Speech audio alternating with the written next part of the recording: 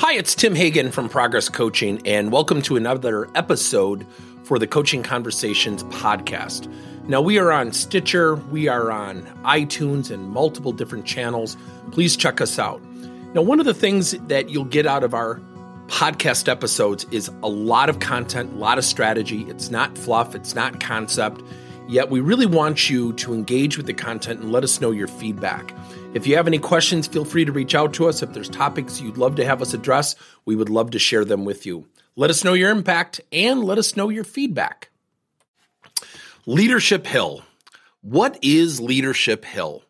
Leadership Hill is a concept of when a leader, when he or she marches up the hill, maybe is at the top of the hill or before the top of the hill, and they're about to go into, for lack of a better description, battle.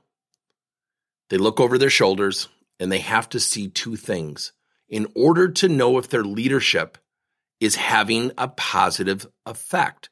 One, are people following them? And two, are they smiling?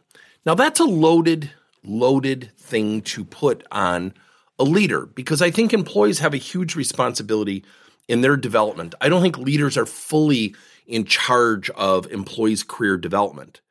Yet a leader has to lead his or her team. They have to provide strategy and guidance and instruction of where they need to go in order to meet performance requirements. At the same time, a leader has the responsibility of understanding one fundamental thing per employee, and that is what motivates them. See, I think we've got this wrong. I think we hire people, we onboard them, we train them, and the onboarding and training is specifically germane to the job. And then all of a sudden, the employee starts to think, I want more. Maybe I want a promotion. Maybe I want to do something different. And the employee is really open to trying new things. Yet the leader is steadfast on, we've got goals, we've got objectives to meet. And both are true. Both are okay. Yet they don't have to be mutually exclusive from one another. Let me explain. So let's say we have an employee who is doing a job for a year and they want to get promoted. We'll make it simple. And they want to get promoted and they want to go into a leadership program, maybe an emerging leader program, and they want to get to that point where they can really have an opportunity to go to the next level. Now, let's say there are two managers with identical situations like this. Manager A has no clue the employee wants this because they're just steadfast on making sure the team meets its objectives. Not a bad attribute, mind you. Manager B has the same conviction to hit the performance requirements, yet also knows that this employee wants to go there and has conversations around career development. Now, which of the two scenarios would have the more motivated, committed employee? Obviously, it's Manager B. So what happens with Leadership Hill is, one, we have to find out if people are following us. Are they engaged? Are they marching up that hill? And are they smiling? Are they enjoying the journey?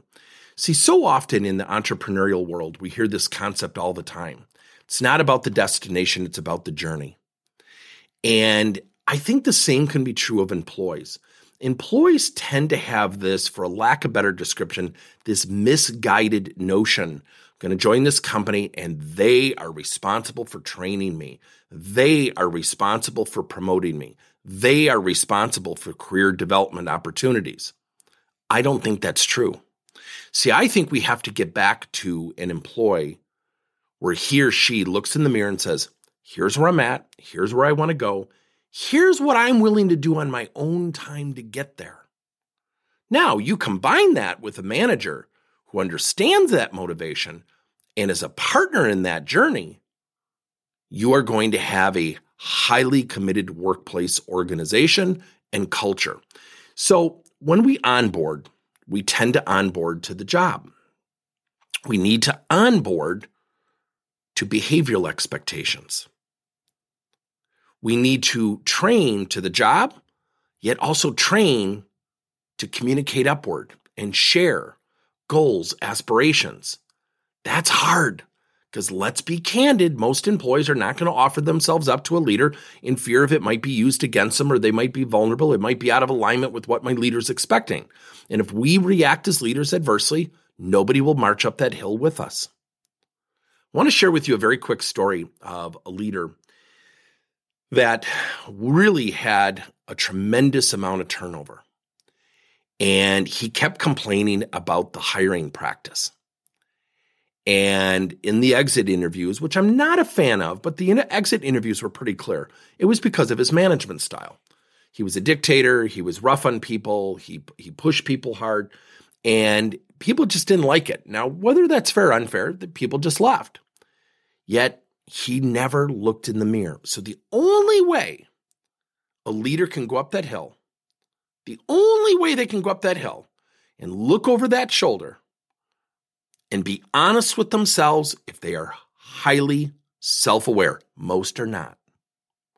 Self-awareness is looking in the mirror and saying it starts with me. What am I doing well? Where do I have opportunities to improve? And what am I going to do to get there? If a manager does not ask themselves those three questions before they point fingers, my suggestion is they lack self-awareness. Nothing can improve without self-awareness. You can't go up to someone and say, Bob, you have a crappy attitude. And he says, no, I don't. And he's going to have a really great career. And he's really going to move up the organizational chart. It's not going to happen. So when you are a leader and you're going up that hill, and it's more of a concept than anything, and you stop, ask yourself, do I know what motivates each one of my employees following me? Am I helping them get there? Are they smiling? See, we get very caught up in conditions like virtual and hybrid. You should still be able to have a conversation anywhere. You should still be able to ask the question, where do you want to end up? What can I do to help you? It's that simple. 41% of people today, according to the McKinsey organization, are going to leave or are actively seeking to leave their present organization due to a lack of career development. It is such a simple conversation. If you're intrigued, check out the link below this podcast for our Progress Coaching Career Conversation course. It is awesome. It teaches you how to have multiple conversations specific to career development. When you go through the course, you're going to learn how to go up that hill and know exactly that people are following you and smiling. Thank you for listening to another episode of Coaching Conversations by Tim Hagen and Progress Coaching. Now, our company is always coming out with new and innovative solutions to help leaders coach their employees. And recently, we just created a new service called Coach to You, where leaders can pick and choose topics and assign 7 to 21-day programs for employees to learn and, more importantly, apply actions and then reflect and share what they're going to do going forward as a result of the learning. It's called Coach to You. We're literally bringing coaching to your employees. If you're intrigued, we'll have a link in each one of our episodes where you can get more information. And again, thank you so much for listening to another episode.